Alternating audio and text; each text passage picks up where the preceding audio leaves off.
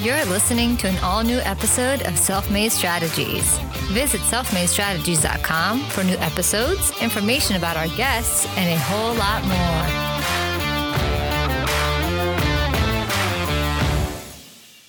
Welcome to a brand new episode of the Self-Made Strategies podcast. I am your host, Tony Lopes, and with me today is Elnaz Moghangard.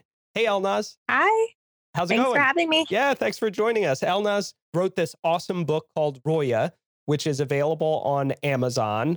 You can get it on the Kindle. You can buy it in paperback. Is it available anywhere else? Yes. So it's available online at Amazon. And like you said, Kindle. It's also available online at Barnes & Noble and a couple of other distributors that I recently discovered that have it as well, like Dymox in Australia, which I think is like an Australian company book distributor or something like that. And a couple others. I mean, if you Google it, it'll come up, but the two biggest ones are just Amazon worldwide. So you can get it from almost anywhere in the world and Barnes & Noble. Super cool. Super cool. And you are not traditionally an author, at least from your educational background. And we'll get into that a little bit. It's really interesting, I think, how your path led to creating and then releasing the book, which makes you such an interesting human being and an interesting entrepreneur to talk to.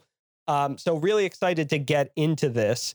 Tell us a little bit about your background and tell us as much or as little as you want to and how you got to writing the book. Sure. So I guess I started writing the book when I was an undergrad. And at the time I was, going to University of Miami and studying international relations. And I was minoring in journalism and business law. So I always had that, love for writing. So even though I started officially writing it when I was 20 in undergrad, I actually have been writing my whole life. I mean, I've been blogging since high school under various names. I have been writing short stories since I was, I think, in elementary school that I found in my, in my archives since I'm a hoarder. So I've always pieces of evidence that I would always kind of go on this path, but my life definitely did take a little loop when I decided to pursue other interests. So from undergrad, I ended up kind of taking a year off before I decided to go to law school, just to kind of be sure about, what direction I wanted to take, what was right for me. And so I did take a year off. I worked on a few creative projects. At the time, I was kind of involved with startups and I was dabbling with the idea of kind of joining one of those and working instead of going to get my law degree.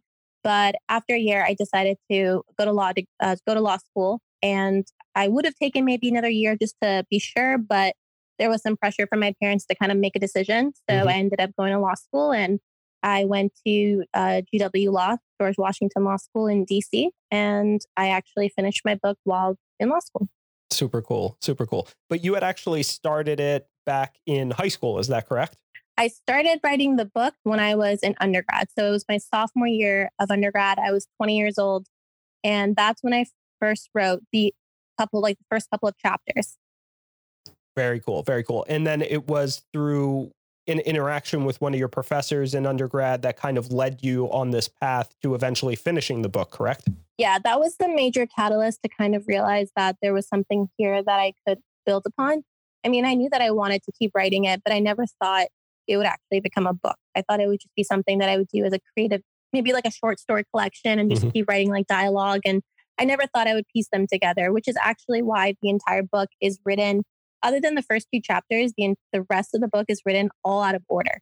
So I didn't write it chronologically where, I finished the first 4 chapters and continued. I just would get spurts of inspiration with different dialogue and scenes that I knew I wanted to put in the book. So when I ended up finishing the book, I just kind of took them like a puzzle piece and rearranged them in different orders until they fit. But I never wrote it chronologically. And I even changed the ending last minute because I realized that as I had built these characters, I had changed too. So I wasn't the same person, and what I wanted to kind of convey with the story changed. So I changed the ending. That's awesome. Really, really awesome. And so essentially the book tells the story of a 22-year-old Iranian-American woman confronting the shadows of her past in search of lion-hearted strength. This is directly from your Amazon description of the book. And essentially she has a heartbreak early on in the story. I've started reading the story. I think the writing is brilliant, by the way. You've done an excellent job with it. And because of this heartbreak, she goes on this path of self-discovery, right? Yes.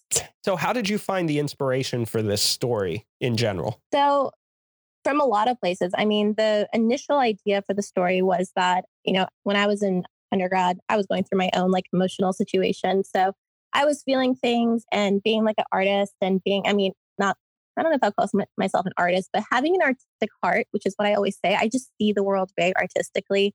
I think that everything has a place and everything has a meaning. So as I was kind of going through my own emotions and kind of processing my own experiences, like I said, to you beforehand, a lot of, I just started attracting a lot of people that had similar experiences, but it didn't just have to do with, romantic relationships. It could have been just any kind of like, emotional journey. Like I would be sitting in coffee shops, I would be sitting in various places on campus, and people would come up to me and just make small conversation like, hey, is that seat open? Hey, do you mind if I sit on that couch with you?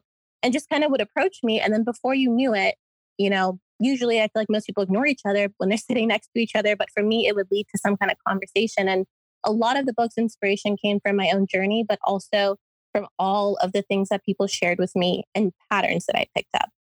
Super so cool. that a bulk of it came from just everything I learned and all along the way.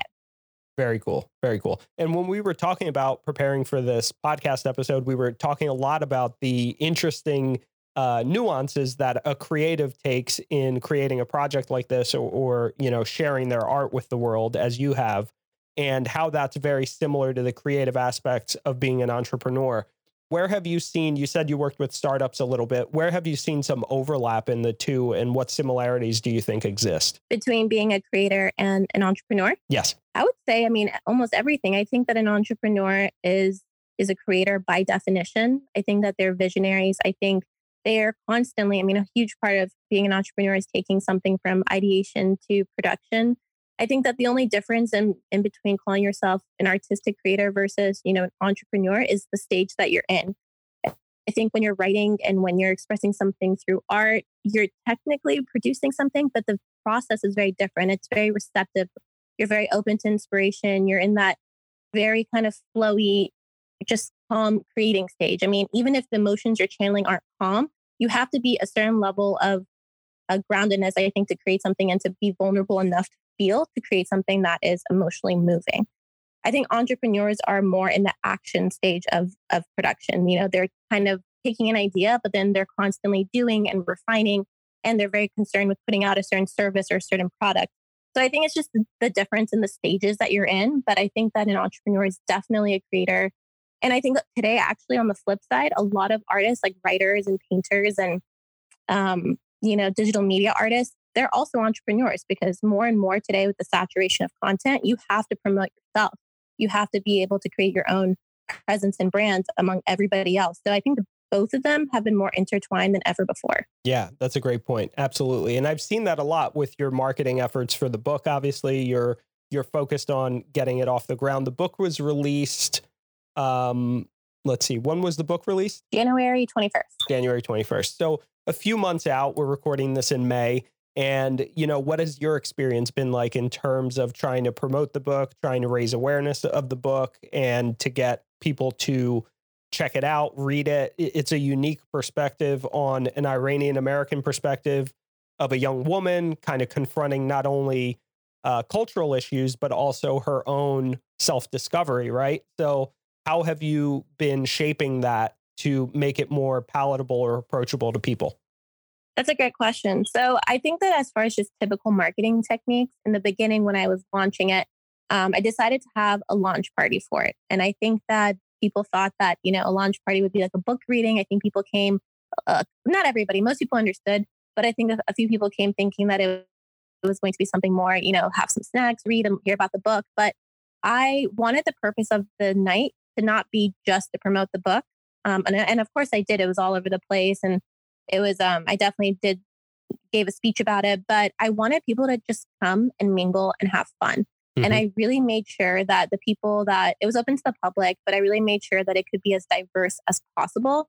And I think that I naturally in my own life believe in attracting a lot of people from different cultures. So it was a night where maybe these people don't have things in common other than knowing me, or maybe other than being interested in this book, or I don't know, coming to the art gallery in which I hosted it in, which was a big deal to me. Shout out to Free Market Art Gallery in Atlanta. I know the owners, and I also believe in art and promoting other artists. So it was a collaboration. Everybody who worked on the whole production of the night. And even like with the book process, we're all newbies in the field. I mean, they were following their passion. So for me, it was really about promoting my book, but also bringing people together. So at my launch party, it was just, we had wine and beer and music. And I had a playlist that went along with the book so that people could kind of hear the music I was listening to as I wrote it. And I just wanted people to mingle. So that was something I did. Of course, I relied on social media a lot to get the word out, but I haven't done any formal, like intense invested marketing yet. It's been very organic, very word of mouth. I emailed, reached out to influencers and book bloggers and, Persian celebrities who I thought might be a good way to begin kind of getting the word out for the book. But I really wanted it to be more natural than not. So I really wanted to build personal relationships along the way when I reached out to people and to kind of explain where the book was coming from. Awesome. And how has that been going, reaching out to other people for collaboration? You said you reached out to some other Persian celebrities and stuff like that. And when people reach out to celebrities, I think your expectation has to be, to some degree, you might get ghosted, you might not get responded to, you might face a lot of rejection, right? How do you deal with all of that while you're trying to stay on course with this goal of getting more awareness to your book? That's also a great question. I think that for me, it goes just really back to two things. The first one is, I think, how much you believe in your own product or your own work. And the second thing is just realizing that it's not personal. So if I was doing this when I was younger, I don't think I would have had the self-awareness or the experience to understand that it's not a personal thing. It's just part of the process. Right. But I think at this stage in my life, I've learned to really become resilient to kind of the rejection in a way. I mean, I have a folder on my desktop of just notes. Like I have a folder of the things that worked out, but I do have a folder, every time I applied to have an article that I wrote shared on a publication, every time I reached out to a book agent and they didn't respond or they said no. And it's not in a malicious way. It's just that I've realized that when you end up becoming, when you end up getting to where you want to go and you reach your goal, sometimes because of the way our minds are wired, we look back and we say, well, it wasn't that hard. Or like, yeah, I just got lucky, which I think is part of it. But I think that I want to look back and say, well, actually, there was a lot of people who said no before a couple of the right people said yes. So I have like that mindset. And luckily, I think I'm pretty, my mom says I have like a quick like rebound, like bounce back rate. Like I might get down for a couple of days if it's a big rejection, like a small, like not ignoring, like small no answer to my email isn't a huge deal for me. Right. But maybe if it's something I cared about more, like not that I don't care about those, but I mean, something that there's a bigger loss to me, I guess. Then in those situations, I'll take a day or two to kind of feel it, but then I'm like right back. Nice.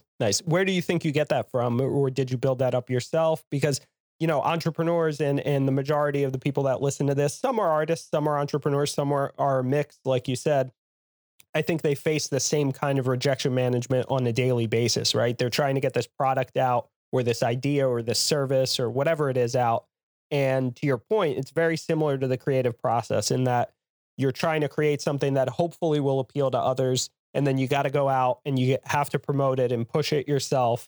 And then you're going to be facing a lot of rejection along the way. So what do you think gives you that ability to be resilient and to bounce back from your rejections on a regular basis? I think it's a few things. I think the first one is that, both of my parents and most of my friends' parents and most of the people that I know are entrepreneurs. Mm-hmm. So I think to begin with, that has made a huge difference because of the mentality. I've seen these people, I don't know, I guess just observing them. It's not even advice that they've given because I don't think anyone's ever written a book in my circle of friends or peers. No one's ever published a book. So it's not that they were able to give me advice. That was very much myself discovering and learning the hard way. But just that attitude of, don't take it personal, put yourself out there. I think I'm just constantly surrounded by people that are telling me, well, what do you have to lose? What do you have to lose? Just do it. Like, put yourself out there. So they made it seem really casual. Like I think maybe someone who's never done that might think so much about how it would impact their reputation if something didn't work out or I don't know. I think that a lot of what you're surrounded with shapes how you think. So maybe because of the people around me, I think they're some of the most successful as far as what they would call for themselves success. Like they seem happy, which I deem as true success. Mm-hmm. And I know that they've had many failures. So they kind of inspire me. And then on the other hand, I think it's just noticing how life works, because I'm not going to lie. Sometimes when things didn't work out in my favor, I was really disappointed. I was really upset. I was kind of sulking. But I have seen with my own life experience that whatever didn't work out ultimately led me to something that was so much better as far as an opportunity, or just, noticing why that thing didn't work out at the time that it did. Maybe it wasn't the right time. Maybe it wasn't the right opportunity. But when you see in your own life that pattern and how things always did work out in the best case for you, even if it really hurt the first time around, then you kind of start to trust life a little bit more and just take the chance. Right. So it seems like you have, generally speaking, a growth mindset when it comes to dealing with your rejections and quote unquote failures. You're looking at them as opportunities for growth and opportunities to bounce back, like you said, and to bounce back with some sense of humility. And then on top of that, you're looking at the big picture. You're not focused on this one rejection or this one, hurdle that you have to overcome. You're focused on that big picture, this goal of getting your book out, getting your story out, and growing that. I think it's awesome that you take that perspective. Thank you. And yeah, I think you summarized it perfectly well. I think that's exactly what it is. And I definitely see the bigger picture. And I think everything else is just the small domino effects that lead you to it. And so now, are you mainly focused on becoming an author going forward? Where do you see yourself going from this, springboarding this into something else? What's the big picture look like from here? Yeah, well, I can say that quarantine has changed the timing of things a little bit. But as far as my own big picture and what I want to continue to persist with is, I definitely want to create and write more books. I love writing. I truly think that it was made for me and I was made for it. I feel like I have such a strong relationship with it. It's been such a special thing that I can do in my life. So I definitely want to write more stories and share more stories. But I also want to, try to do other things. I mean, I really want to, for example, turn this book into a movie. I mean, that's something I've always said. I wrote it like a movie. I think that if you wanted to transfer it to a screenplay, which I'm actually trying to learn right now how to do, I think that writing it as a screenplay could really be easily done. And I would love to have that extra element of music and sound and just the whole aesthetic that film brings. I think it would really bring a lot to the book. So that's something that I would love to do. And of course, I love to be, active in human rights causes and to be involved with that. That's a huge part of my life. And I do that in my spare time. And I try to do that through any kind of creative endeavor I have, as well as like a byproduct of it.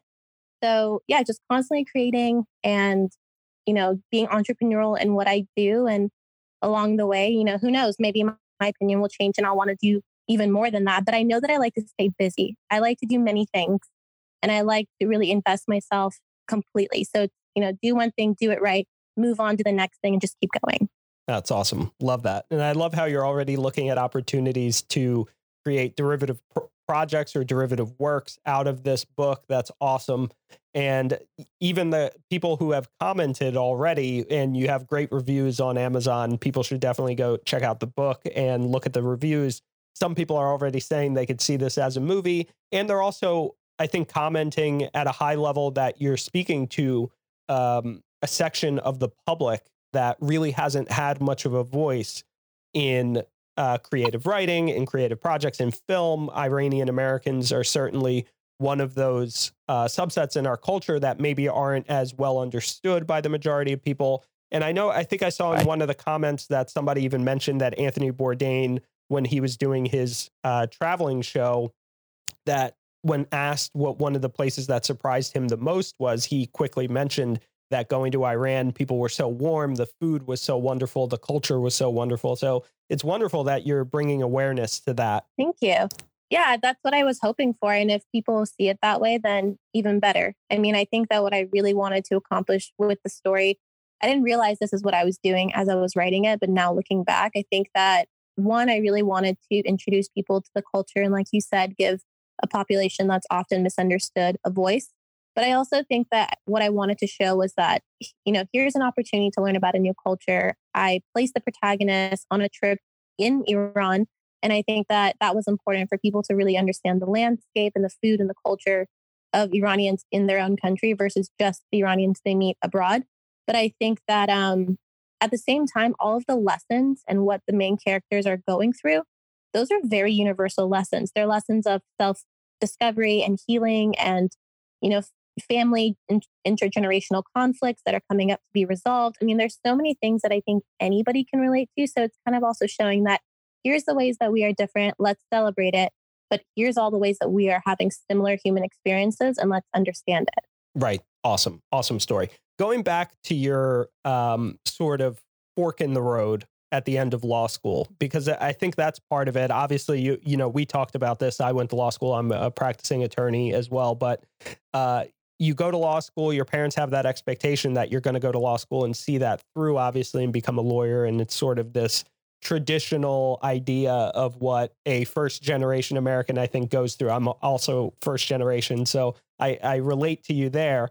And how did you broach that subject coming home and saying, you know what, I think I'm going to go pursue being an author instead, or I'm going to go follow my dreams of creating rather than becoming a traditional lawyer and going down this path? How did you approach that? Definitely, it was something that I had to. I don't know actually how I approached it, because I think it wasn't something I really thought about. It was just that over the years, when I was an undergrad, ever since I was then taking my year off, and then even while I was in law school, I was very open about what I loved about law and what I could see myself doing with it, and what was actually my true passion, maybe. So, you know, I wouldn't say I don't enjoy law. I wouldn't say that I would never work with it. And I definitely want to use that knowledge and that, you know, degree and that skill set towards something, because I think that it would be very beneficial. But I was always very open with my parents about what really, made my heart excited. And that was doing creative things and writing. And their whole take on it was, okay, well, go pursue a job that's more stable and do whatever you want on the side. So when I came home and was just kind of saying to them, I want to put more focus on my creative endeavors and make them a profession. Of course, I think there was some tension there, but I think that it just comes from their background and experiences. So the way that we've kind of resolved that has been just through constant, communication. And I think that the biggest thing that worked in my favor is that for the first time, they just saw how consistent I was, because I'm someone who has many interests. I'm someone who likes to go from one thing and try that and then go to another. And I don't like to kind of feel stuck in any one direction. Mm-hmm. And I think it was my dad who just kind of was the one who brought it to my attention, because he had noticed that, this is something that I've just been so adamant and consistent about. And it's the one passion that I've done, everything I could to pursue, on whether I was busy in school or whether, I was doing something else that took up my time. And I think they're starting to understand that this is something I really care about and I'm serious about it. And I think that's what they wanted to see. They wanted to see that it wasn't just an idea or a fancy. It was something that I'm seriously committed to and willing to work really hard for. So showing them that, I think, helped me in kind of explaining to them my decision. That's very interesting. And we talked about this a little bit before we recorded this podcast, that you think that the creative process to a degree finds you as much as you find it, right? Can you talk about that a little bit, sort of this mysticism surrounding being a creative? Because I think entrepreneurs would benefit largely from open-mindedness to kind of allowing something to find them, right? Not forcing it so much. Yeah. So I think that belief comes from two different quotes that I've heard. And the first one is by a Persian poet, Rumi. And he says, what you seek is seeking you. And then the other quote was, loosely paraphrased. It was a quote by Paolo Coelho, of course, the brilliant author that wrote The Alchemist. And his whole philosophy was that if you have a desire within you to create something or to pursue something, or just even in your personal life, like a calling or a gravitation towards something, there's a reason that is in you. Because, I love to write, for example, and I feel so drawn to it. And enough where I'm willing to make sacrifices in other areas and take a chance on it, which is not easy. And I think that other people hate writing. So I have to ask myself, well, why did I have such a strong pull to writing? Or why is it, for example, that I love to work with human rights issues, whereas other people might not? It's not that they don't want to help, but it's just that's not something they feel called towards. So I think that what kind of, your life is always trying to meet you halfway. Mm-hmm. So when you have an idea or you have a pull towards something, I think you have to be willing to get up and work hard and to put, effort into putting yourself on the right path. But I think that, the biggest thing is being really honest with yourself about what that first is. And then having the courage to say that I'm willing to kind of make changes, or I'm willing to allow my life to change in order to put me in the path that will take me towards what I really want to accomplish and will bring me true fulfillment and success. And I think that decision, before we talk about hard work and before we talk about work ethic or anything like that, the decision to say I'm willing to make changes or allow my life to change is so scary, because you are kind of letting go of everything you've known and you are exposing yourself to the unknown. And I think the creative process thrives in the unknown. But if you are someone who is not okay with that, making that choice will be the hardest part. Very interesting. I think you put it very succinctly and very accurately. It's not this idea of, just creating a vision board or whatever mystical, just let it happen kind of thing. It's more so being open to it with that hard work, resilience, commitment, and then kind of the 50-50 yin yang kind of balance of it all, right? Where it's half of it is you putting in the effort and showing that you're willing to go the extra mile and to work hard to get across the finish line. And then the other half is that strange but delicate dichotomy and balance between taking your foot off the gas at the right time and kind of, for lack of a better term, allowing the universe to take control, right? Exactly. And I think that when I say work hard, I mean, you hear all these, when you listen to all these talks about manifesting and all that, you hear the term that, no, you shouldn't, work hard, you should allow. So to clarify, when I say work hard, I mean that, once you make a choice and once you really have a set intention for something and it comes from a good place, like it comes from a true desire or your heart's desire, I think that the world does kind of come to help you. Like the universe does come to assist you in some way. But where the hard work comes in is when the opportunity arrives, I don't know if luck is the right word, but maybe just saying it's serendipity, maybe it's just, I don't know what is the right word to use, but sometimes I know that opportunities have come into my life, or I know in other people's lives, where that wasn't necessarily hard work, because it was life kind of throwing them a bone or giving them something to work with. But it's when that opportunity comes, that's when the hard work comes in, because you can get your foot in the right door, you can sit at the right table, and you can say the universe brought me here. But if you can't back it up with like the substance, you'll lose the opportunity. So I think that hard work is just really being dedicated and committed and putting your all into something. But I definitely believe that, we're naive to think that we can do everything on our own, because I do think in my personal belief system, I believe there's a higher power, in which I call the universe and all that. And I think that it is always kind of assisting us as well. Yeah, very interesting. I love the way you've put that. And I think that's part of the reason that we connected and kind of found each other. I saw your post on Rob's 10K Friends, at Rob's 10K Friends on Instagram. Rob had interviewed you as part of his project to meet 10,000 people. Rob was a previous guest of ours, and I liked it and started reading in the caption. I follow Rob and read the posts that he puts up. I find it really, really interesting that he just goes out of his way to meet 10,000 unique individuals, just regular, normal people like us, right? And I thought it was awesome when I read your story that you went to law school and then decided to take this more creative approach. And then we talked, and we instantly kind of picked up that vibe that we had this similarity to openness to creativity, but at the same time, hustle and hard work and putting in your time and showing that you're willing to take that opportunity to the end goal, if you will. Yeah, definitely.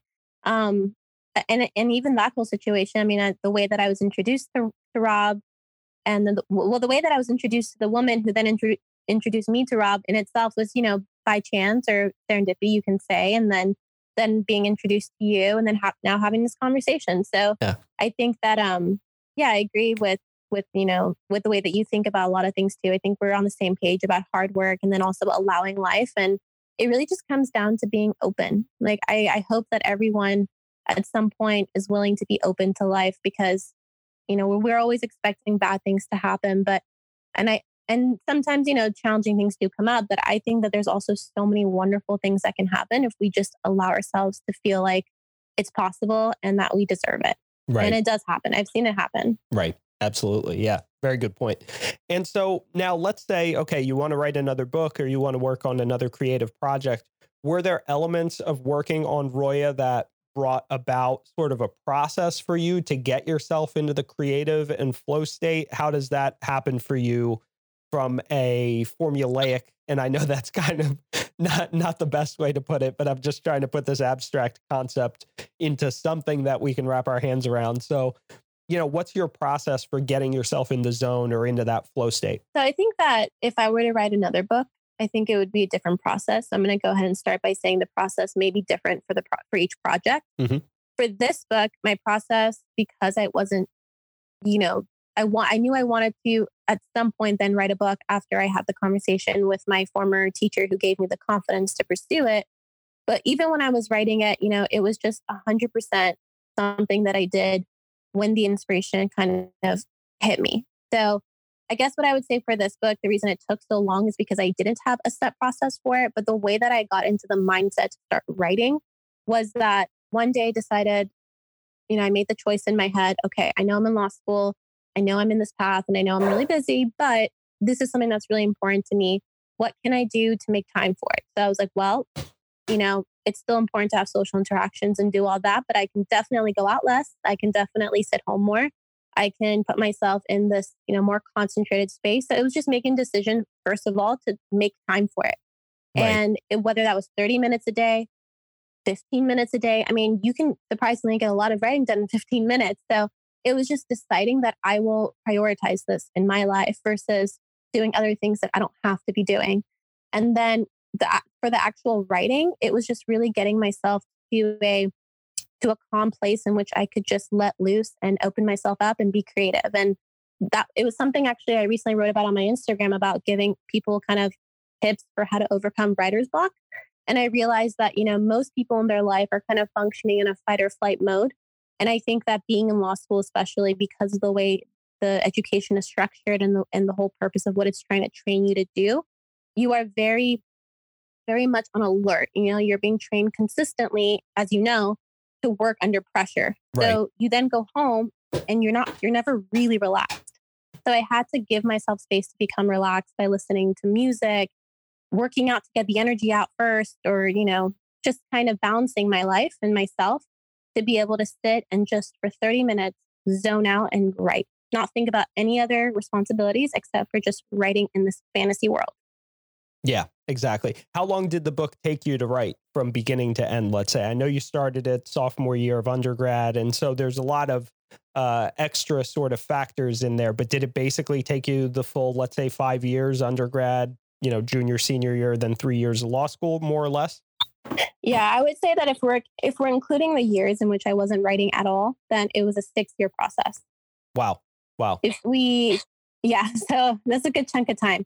If we're not including the years in which I was not writing, then I think it was more close to maybe 2 years. And that's just, kind of condensing all the time to like how much, if I added up all the minutes in which I sat down and really concentrate on writing, I think maybe it would be close to like 1.5 years, 2 years.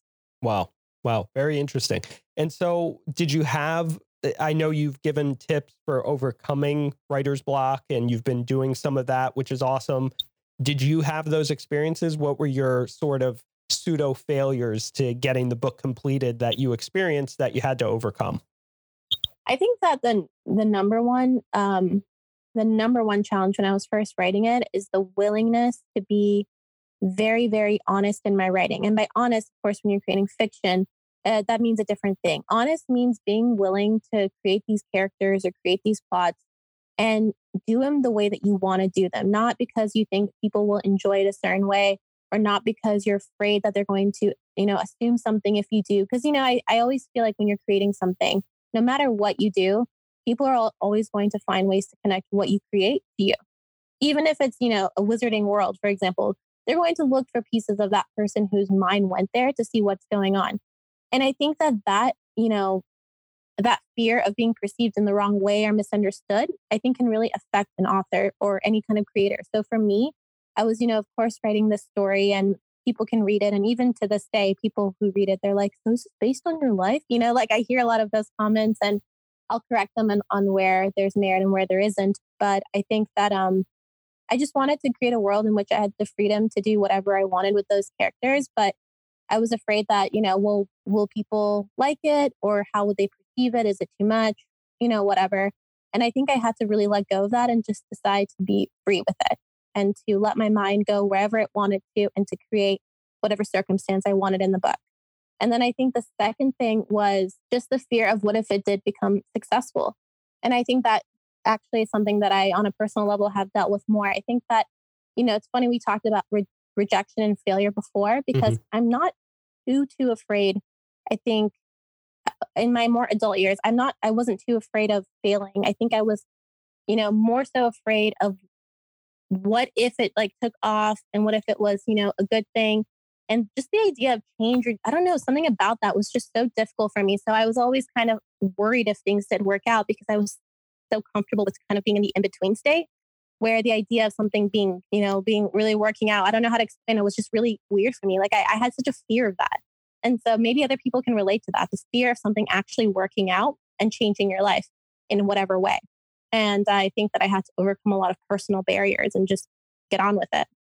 That's very interesting that you put it that way. And I think you're hitting the nail right on the head that, again, that's one of those similarities between creatives and entrepreneurs where you have that sort of pseudo imposter syndrome, maybe for lack of a better term. I know that's kind of the more modern buzz term or hashtag, but you have this concept of, do I really belong here? Maybe to some degree. And you have to overcome that as well, right? To really accept, no, I do belong here. Obviously, I belong here. If people are buying my book and they're reading it and I'm getting 5-star reviews on Amazon, then people are enjoying it. And you've done a great job at that. What did you do to kind of shake yourself out of that? Do you have recommendations for people who are undergoing that kind of pseudo imposter syndrome, for lack of a better term? I think that what I would say, because I think that's still something in other areas we're always like working through, but I think my best advice for overcoming it is to really start the process of getting to know yourself, which sounds really vague. But I think that when you're really honest with yourself about what you are most proud of in yourself and on any level and what you might not like about yourself or what might be a weakness of yours, once you are not afraid to explore all aspects of yourself, I call it like the light side, like your light that you bring to the world and also like that shadow side of people.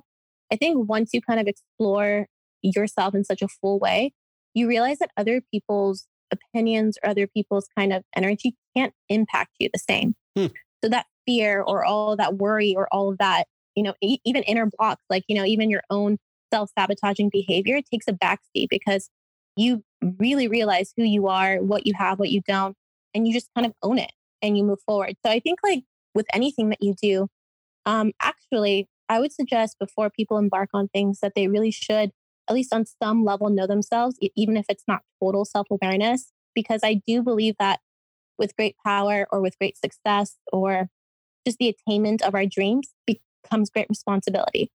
And if you have reached a point where you've already got that success or you've got to what you want, but you haven't done enough character development or you haven't really gotten to know yourself in a certain way, you might ruin a good thing. So self-awareness is really important. It definitely builds character. And I think that you need that level, some level of healthy self-love and more confidence to kind of push forward and go after what you want. And then the actual action part of it comes down to just making that decision.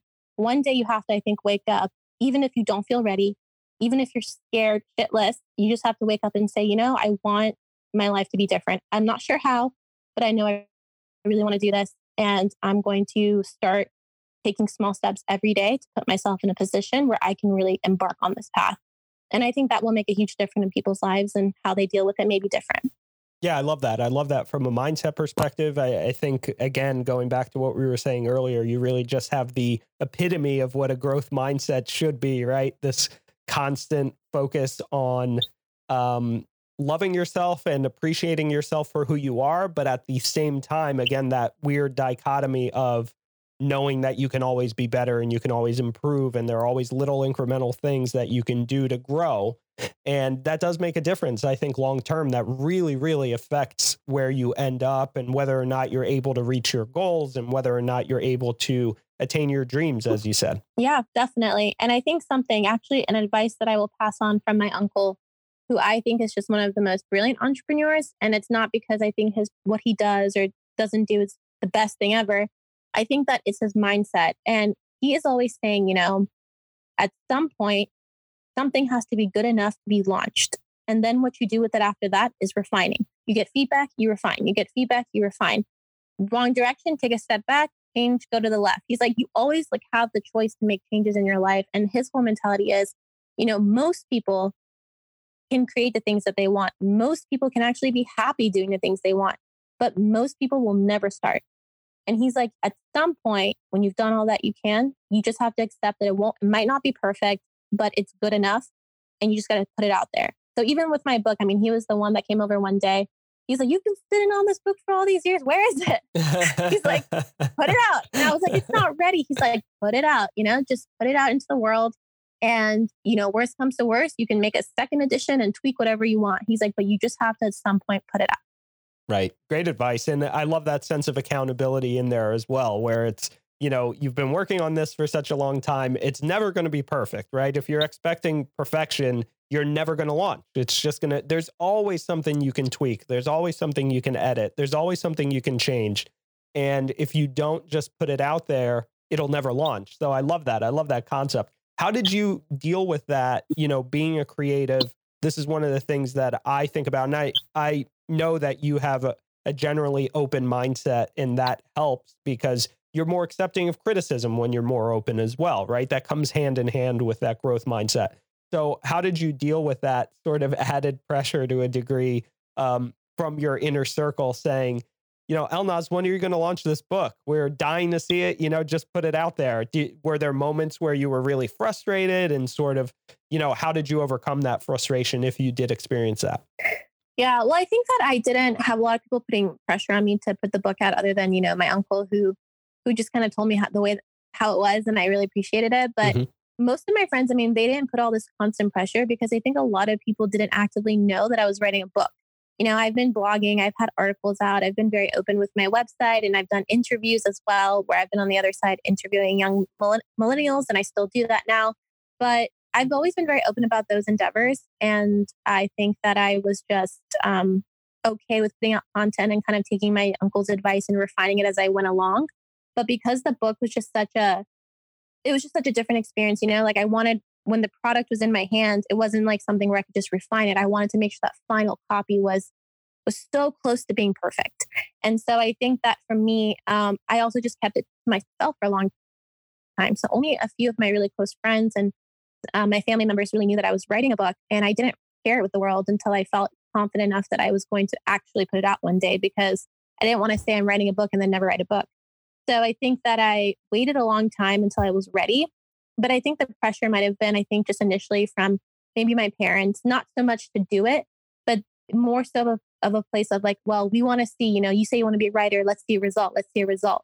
So they're very results focused, because I think that because of, their background experiences and what they've been through, I totally understand that when you see results, the results equal success to them. And I think that to some degree that is true. I mean, results do equal success, but I think that there's also other factors, but there is a very much an emphasis on the results for them. So I think that there was this pressure of, if I'm going to do it, I need to do it now, because I'm only going to get busier later in life. That's how I looked at it. So for people who are in school and they say they can't, for people who say they have other things going on, life is never going to get slower. I mean, life is never really going to get less busy. Your responsibilities will only become more, but there's always a time in which you can at least start something and chip away a little bit by little bit until you get to somewhere where you want to be, ultimately. So I think that just the pressure came from maybe a little bit from family, but mostly just from myself, because I knew that I had this thing waiting on my desktop. And I really, really believed that no matter how many times, I'll tell you this, I decided a few times to throw in the towel and not finish it. I was like, this is not going to be that great. I don't think anyone's going to, what do I have to say that other people haven't read before? And every time I put it away, I think that life kind of brought weird situations in which it kind of reminded me to continue. So not just with my teacher, but I don't know, I'd randomly be in Ubers and people would start talking about books. And then we would talk about writing. And then they would make comments like, have you ever thought about being an author? And this would happen all the time. Life kept bringing signs. It was just little things. I can't remember them all now, but it's everywhere I went in my life, this topic would come up. And finally I was like, well, I think that I should probably just finish this, and whatever happens, happens. Right. Yeah. And that's wonderful. When you have those experiences, I think they can be very uplifting. for people that have never had them, they can be very skeptical of them. But the interesting, again, dichotomy, and I think that's sort of the overall message here, is that when you're not open to it, they don't find you. And then when you are open to it, those kinds of things do happen, right? Has that been your experience as well? Yeah, definitely. I think it all goes back to where, how open your energy is, for lack of better words, or if you're just kind of like open-minded, if you don't want to go as far as saying open-hearted, then open-minded. But you have to at least be willing to believe that it's possible. And I'm not saying everybody who says something to you, you need to overanalyze or take as the word. I think that you should be able to kind of take in everything and process what you think is true and what's not. But I have noticed that at points in my life where maybe I felt more stuck or my energy was just a little bit more down and I didn't feel so positive, I didn't get opportunities like that. I mean, I didn't get people approaching me as much. I didn't get people making random comments or opportunities coming to me. And at that stage, it's very easy to be pessimistic and think that it's just not legit, that, things can come to you or happen. But I realized that I think the biggest lesson in all that was learning how to cultivate first, like, self-belief, because I think everything comes from like how much you believe in yourself. So the moment that I started to kind of force myself to be more positive, even if I was kind of like down, at least thinking, okay, I'm down today, but tomorrow could be different, kind of just always being hopeful and keeping that hope alive was a big deal for me. And I think that the moment that I did that, those kind of like I said, serendipitous moments would sort of happen again. And I realized it's because I was in a better place. My mind was open and I was willing to be more vulnerable with people. So, I think that's actually a very key word. Vulnerable people think is a bad thing, but when I'm happy or when I'm in a good place, I'm more naturally vulnerable to people because I'm more open to them, but not in a very exposing way. Like, it's actually in such a beautiful, connective way. So I think that's been a big thing. Like, that level of openness and vulnerability has allowed me to connect to certain opportunities or people that would not have happened if I was bitter and closed off and just giving up on the world. Right. Yeah, it's awesome. Really awesome. Okay, so what can we expect now from Elnaz going forward? I know you're talking about potentially doing some derivative works out of Roya, but currently your focus obviously is on Roya, the book itself. So what are you thinking in terms of timeline? Are you thinking about another book already? Are you starting to shop ideas for that as well? Or are you kind of just riding this wave for now? For now, I'm just focused on Roya as far as books go, because I think that I really haven't really hit the mark where I even have, I feel like I've only skimmed the surface. It's like the tip of the iceberg with it. And I really want to keep getting it out there and to continue kind of riding the wave for the book at this time. So definitely continue promoting Roya and sharing it and getting the word out there.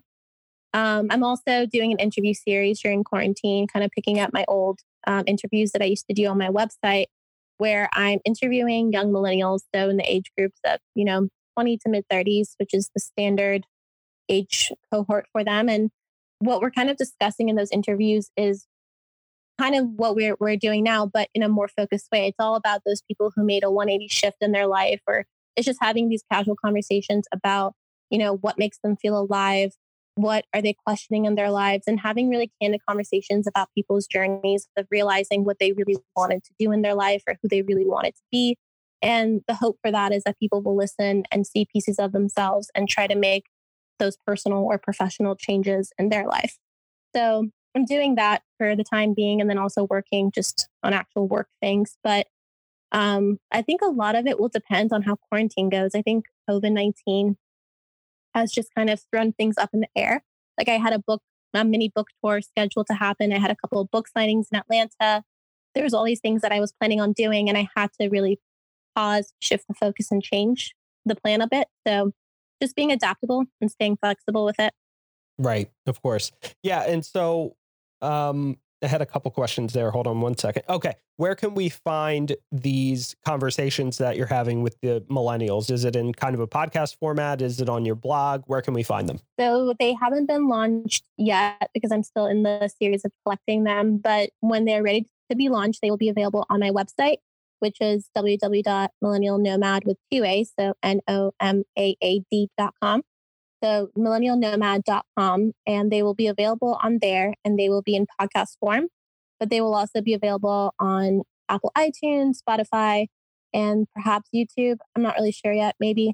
But essentially, it's just kind of having them on all the platforms. But you can definitely reach them first and foremost from my website if all else fails and listen to them. And I'm pretty excited about them. In the past, I've done them. I started doing them also in college. So a lot of what I've been interested in started in college. And I used to do them in written form. But I guess because of just, shifting norms and how audiences interact with different mediums, I decided to shift to a podcast in the recent months. So that's what I've been doing. And hopefully when that series is done, I will launch them so that they can come out consistently. Super cool. Super, super cool. Can't wait to listen to those. I think that's a really interesting approach. And yeah, podcasting obviously is a great medium in terms of getting stories like that out and making them really digestible. So really excited for you. And so what are you doing in terms of your main gig right now? The book, I'm assuming, is sort of on the side and hopefully will transition into something that becomes your main source of income. But what do you typically do for income on a regular basis? So right now I'm in between different projects, but before I was doing kind of social media, digital consulting for the Urban Justice Center in New York. Right now I'm still working with them, kind of pop back on, but I'm doing it on a more volunteering basis. Mm-hmm. But for the time being, I'm actually in between. So I'm looking hopefully to be shifting cities. The original plan was to, of course, go to New York, as I'd mentioned to you, but now I may have to rethink that decision just because I don't know when things will be normalized again. But I've also been kind of dabbling with the idea of finding a job and going to California since I was born there and I have some family there. And I think it'd be really fun to go try that out. So yeah, I think I'm looking for the right opportunity and kind of, keeping busy with other freelance work. I do a lot of digital media consulting, a lot of writing coaching.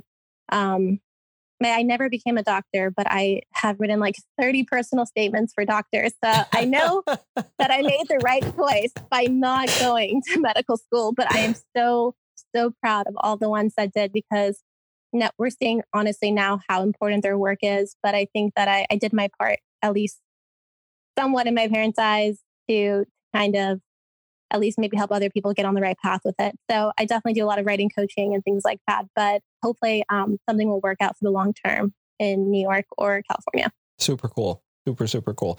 So where can people reach out if they're looking for advice on writing or if they just want to reach out to you? Obviously, if they want to buy the book, Roya, you can go on Amazon and type in Roya. The book Roya should pop right up, or you can Google it, right?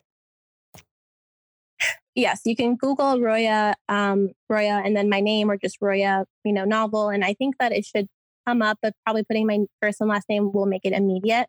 But if you go to Amazon and Barnes & Noble and just put Roya, it should come up as on the first page of searches. So that's definitely a way to order the book if interested. And as far as, contacting me, you can always follow me on Instagram. It's at Millennial Nomad. Pretty easy. Again, 2 A's in Nomad. Or they can DM me, they can email me. My email address is millennialnomad@gmail.com. So they can always email me for longer, chats or anything like that. And I'm always open, once I get to know someone, I'm pretty open to a phone call and chatting. I mean, I'm not a very closed off person like that. So it's pretty easy to reach me if you need me. Cool. Awesome. Well, thank you so much for this time, Elnaz. I thought it was really interesting. Love the book. I'm excited to finish it. And hopefully our listeners will go check it out and read it as well. Yeah, thank you so much for taking the time to have me. And I'm really excited that I got a chance to be on your show. So thank you so much. And I look forward to seeing what else you do. Awesome. Thank you.